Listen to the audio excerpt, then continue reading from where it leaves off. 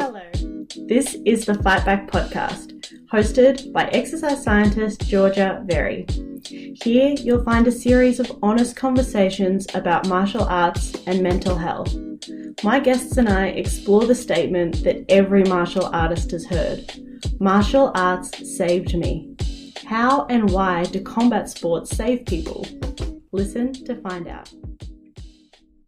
Hey there, conscious combat soul. What, you? Yes, I'm talking to you. If you listen to this podcast, then you are a human being who loves combat and wants to be conscious about the way that you're doing it.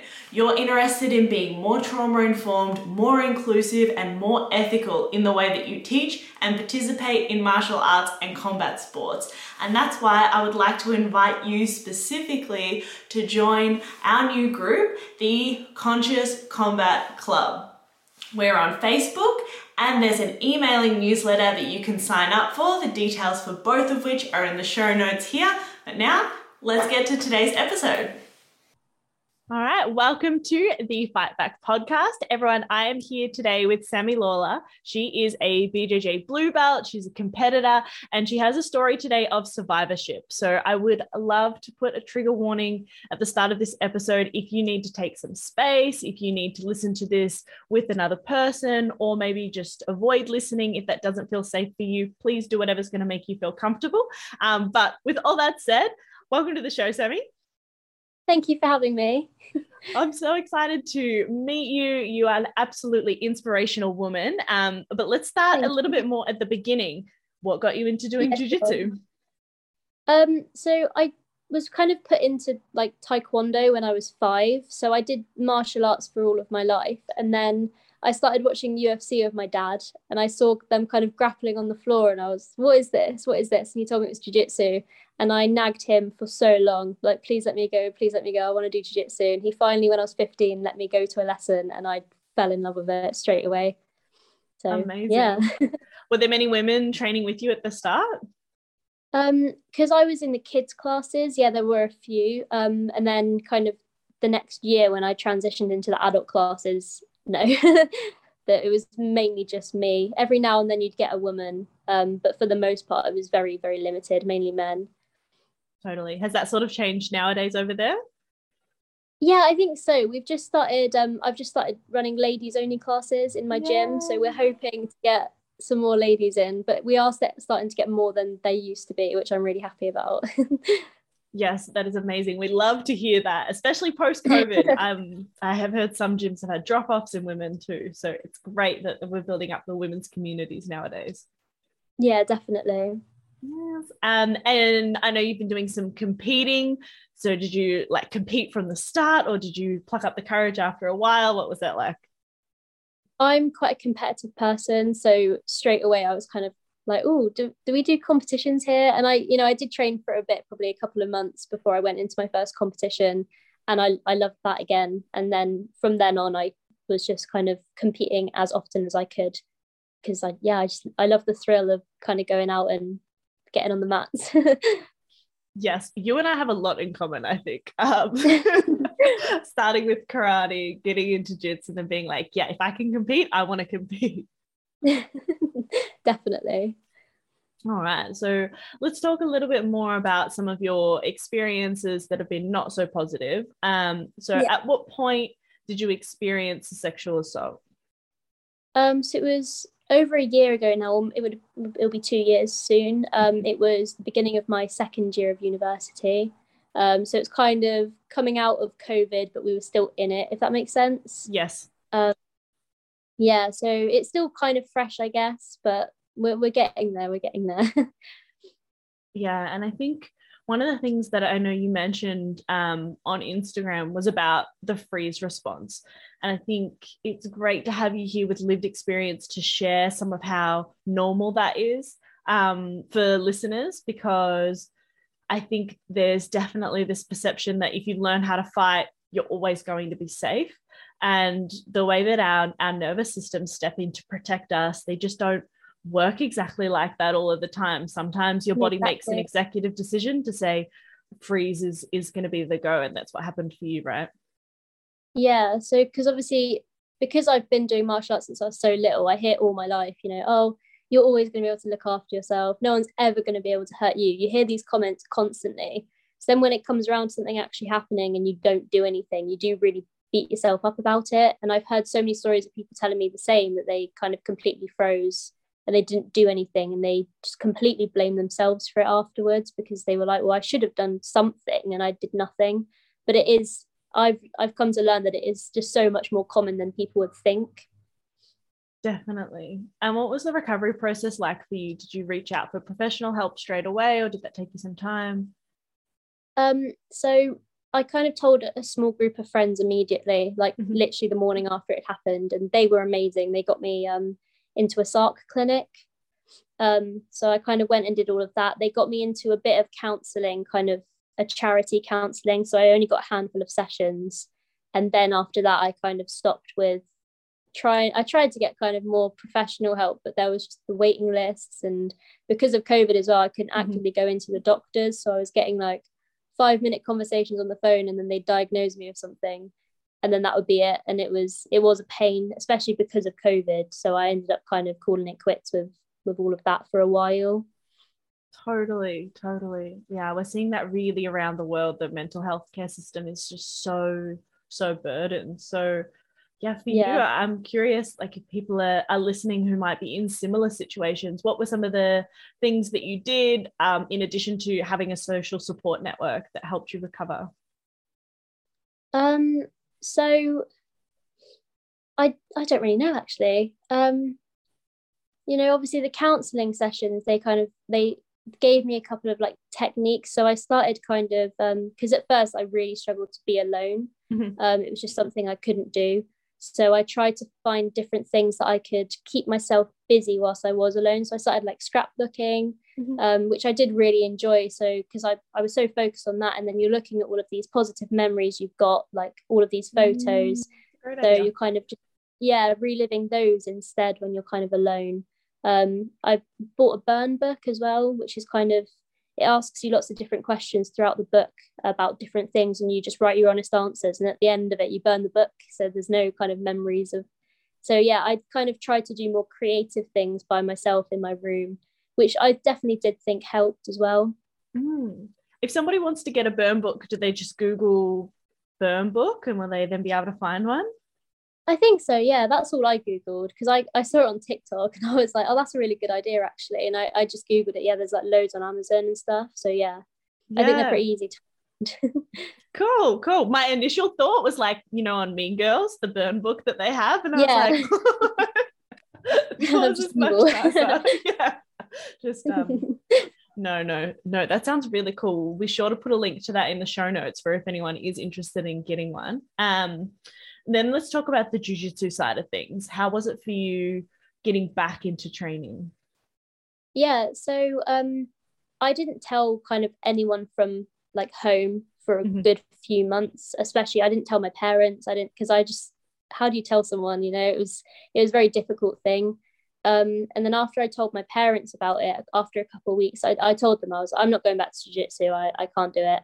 And they said, I think you need to speak to your coach, because I have a very good relationship with my coach anyway. He was always someone that I could speak to. So I did drop him a message, and I said, like, look, not a very fun topic for you today, and I kind of explained what had happened. And I said that I just don't feel like I can get into jiu-jitsu. And he was lovely about it. He found there's a girl that trains there that she was kind of my training partner. So he, with my permission, spoke to her about things and set up some kind of one-to-one sessions with just him and her. So I didn't even train with him for the first couple of sessions. And I did that over the Christmas period. And then kind of when I went back to uni, I quit again because, I kind of just made excuses for myself. I'd always at uni, I would always go home to train. Like there was no excuses. I would always go. But I just kept making excuses for myself. And the longer I left it, the harder it got. So it did take me, months and months before I kind of finally went back. And that was more of a, do you know what, you've got to go back. You love this too much. You can't quit. So it did take me a while to kind of go back, especially because there was we were in and out of lockdown some of the times as well, so it was just really hard to get back into it, I think. But I'm very glad I did. Yes, definitely. And what was it like going back to classes? What were some of the things that you kind of wish you knew now? Well, I think like I was under the impression I could really just throw myself back in, which is just not the case. And it's, I think the crazy thing was there were certain triggers that I didn't know I had until I kind of went and trained. And I would really beat myself up over, I used to panic tap a lot. Someone would get mount on me and I would just tap. Mm-hmm. And I would really beat myself up over it because I was like, come on, you're a blue belt, you shouldn't be tapping over mount. And yeah, but I've got a few people in the gym that I'm very close with and I do really trust. And even though they didn't know at the time, they helped me more than they realized, because I would constantly go and grab them and partner up with them and spar with them if I didn't feel like I could spar with the people, which I think was really, really helpful for me. Yeah, totally. Like having that support network again sounds like something that you did really well in both situations with your immediate friends and then, your jiu-jitsu family. Yeah, of course. I think without that, I don't know how far I would have gone in jiu-jitsu. I probably would have ended up like quitting. I genuinely think I would have. Yeah. And for any coaches that might be listening, so your coach, of course, was like quite understanding, like sounds like didn't blame you or dismiss you, and then set up one-on-one sessions with a female training partner. Are there any other things that your coach did that other coaches could emulate in a similar situation? I think just being understanding and listening, and just kind of, if you're an approachable coach, then people are going to feel like they can speak to you about that. And sometimes, my coach would kind of asks me, what do I need? He doesn't say, oh, well, I think you should do this. He says, what do you want from me? Which I think really helps as well, because I feel like then I can just tell him straight up, look, this is how I need to be in this lesson, or this is how I feel right now. And I don't feel like I'm going to go to him and he's going to give me advice, because that's something I really hate, when I go to someone that doesn't really fully understand what's going on and they're kind of like, well, I think you should do this and I think you should do this and that. And yeah, so I think just ask them how they feel and what they want and just listen to them is probably the best bet.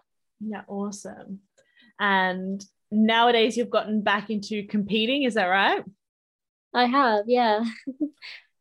Tell us about how it was getting back to that obviously much higher intensity level of training / competing. Yeah, so my first competition, because I was, I love competing, and I did say after a while I really want to compete again.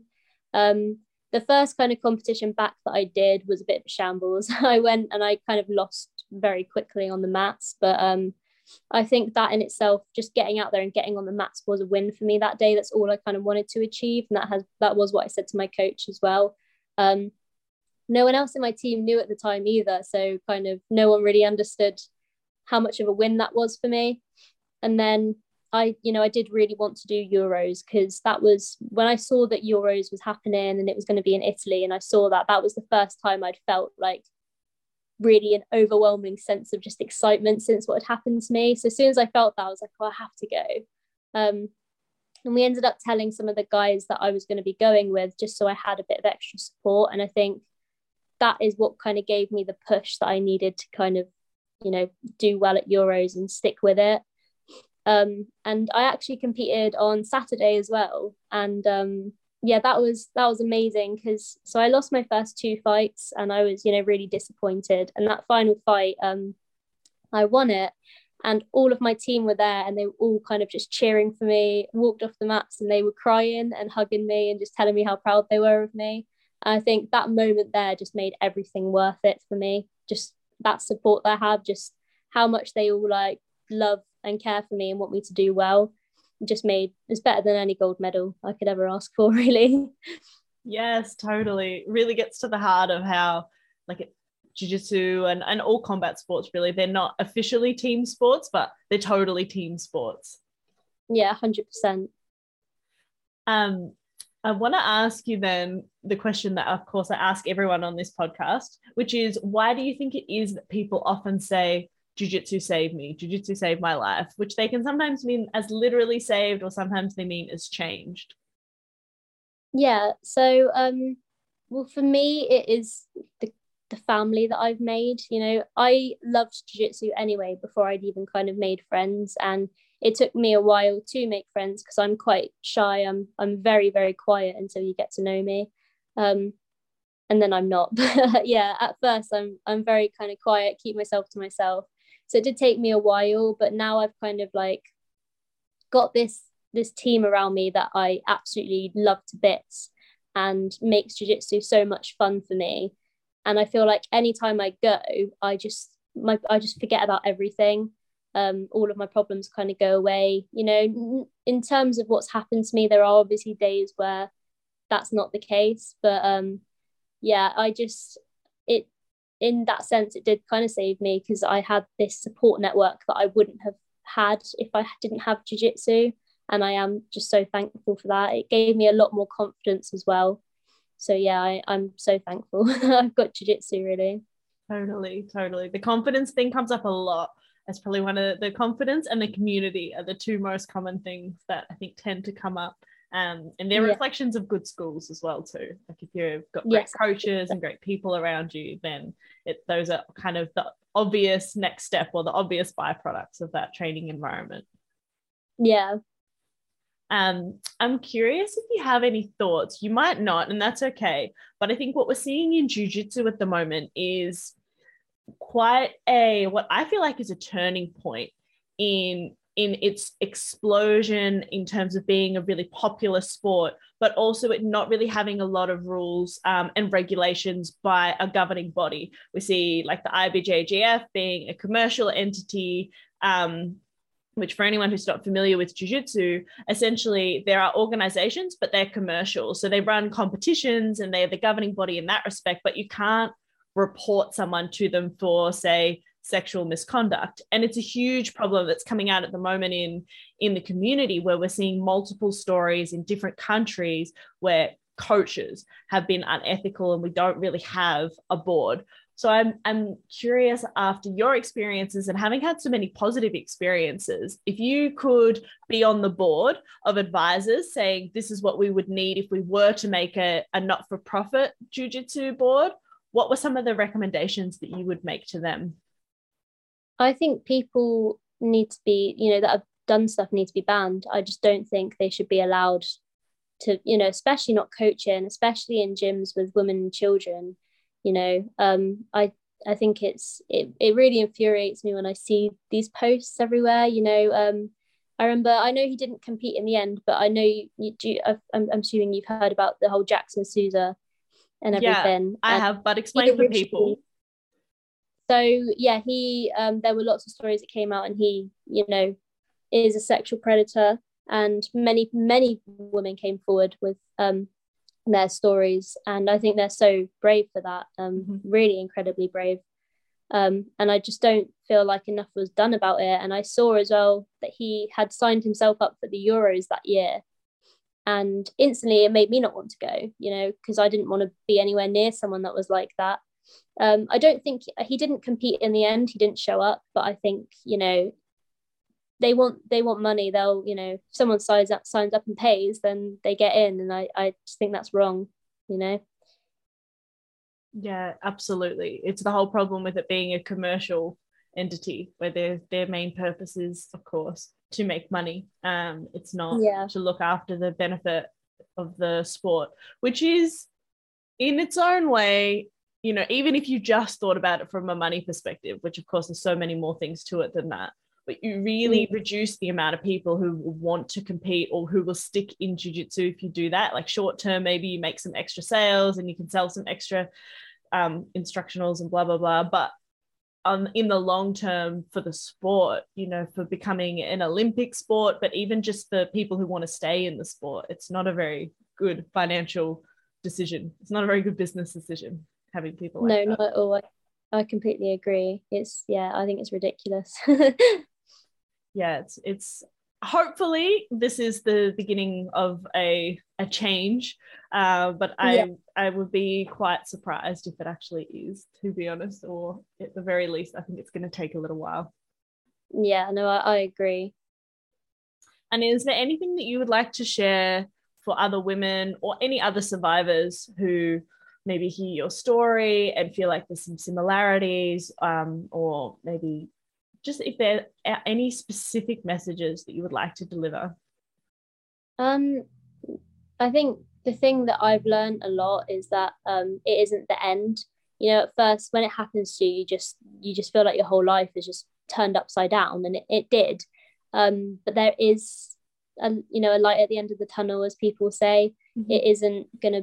You're not gonna feel that way forever, and again, healing isn't linear. There's times where I feel like I'm back at square one, and I feel like exactly how I did over a year ago, and I get mad at myself for it. And just, you can't get mad at yourself, because it's normal, and anyone that feels that way and anyone that's been through something similar will experience this.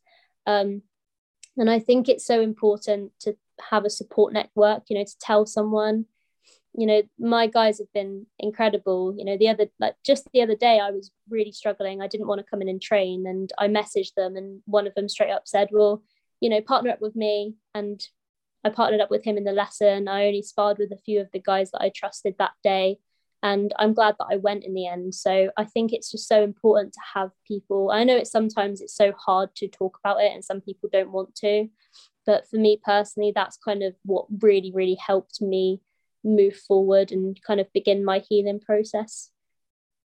Yeah, I think it's great advice. And of course, it's not going to be a one size fits all, but it's really, really helpful for other people to listen to you and say, okay, like, since that's helped her, maybe then that's what's going to help me, rather than everyone just kind of feeling like we're in the dark and that we're alone, because you're absolutely not alone, and there is support there. And I think, like, I will speak for myself, but certainly, like, if people are listening and this episode really resonates and they want to reach out, they can reach out to me. I don't know if you're available on Instagram to talk as well. 100%. Yeah, you can reach out to me. Anyone can. We'll put in the show notes here your Instagram, unless there's any other places that are great to reach you. Instagram's probably my main one, I'd say. Yeah, perfect. So we'll drop that in the show notes, and then if people can reach out to you, they can chat to you. This has been quite a short but sweet episode, and I'm so grateful, like I said at the start, for you coming on, for your incredible bravery and sharing your story. I know this episode is going to benefit a lot of other people, so thank you so much for coming on, Sammy. Thank you so much for having me. It's been great.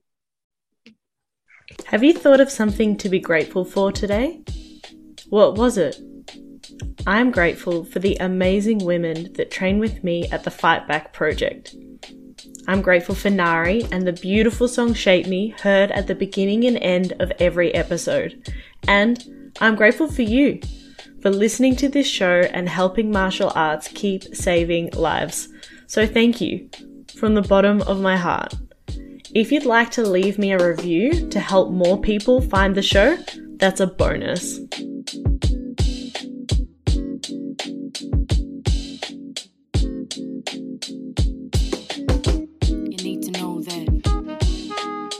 Nobody shapes me but me.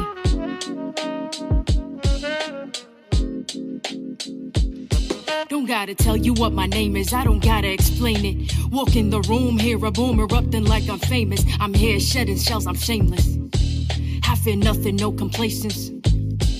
Walk too many tight ropes with no hope, so I became this poster they hold over all the heads of trauma holders. You don't need to know my history, I move boulders. Atlas shrug, cause I lifted the weight above his shoulders. No pretense of defense, move first like chess soldiers. This goes deeper than empowerment, cause I'm the one that power it. Physical meets mental, challenge me to keep devouring. If I can't change the scenery, at least I change perspectives. No longer isolated, but elevated and selective. Darkest places become beautiful spaces. This is where rage meets patience, meets power meets gracious. meets. We're so glad you came, and the feeling is contagious. When you the walking impact of intended bad intentions. When you the manifesting of collecting all their tensions. You the soul and body, hold it all and still remember. But I'm a work in progress, testament to all contenders. Forgot what it was like to have control over self. Forgot what it was like to be the one in charge. Forgot in my reflection I could see all my wealth. Forgot that with my bare hands I break all these bars, barriers and obstacles. They can't cage me, they can't chronicle all my experiences and reduce them to appearances. When I was truly beaten, gave myself clearances to fall down, mess up, and get myself back up. I'm not looking for clovers cause I don't believe in luck. Damn, you were badass, I heard them say it clearly. Why thank you very much, I know now I'm not weary of what's next for me. Cause I expect to see growth like I was planted, watered, fed, and bloomed to be. The positivity and accountability, knowing they won't step if I'm the agent of my agency. I think I found my voice again, huh? I think I found my voice again, huh? I'm not sorry, you're the end where I begin. Boundaries, I know them well. Take a breath and meditate. Who is she? I know her well. Now I get to open gates. 1, 2, 1, 2. I don't need your permission. And if you get uncomfortable, then use your intuition to know that I won't stay where respect is ever missing. And everything I do, that's me making decisions. It's truly underrated, the value of self-worth. Forgot that I was rich from the moment of my birth. A penny for my thoughts, no really, you can't afford it. You cannot buy my story, rewrite it, or record it. You cannot buy my story, rewrite it, or record it, huh?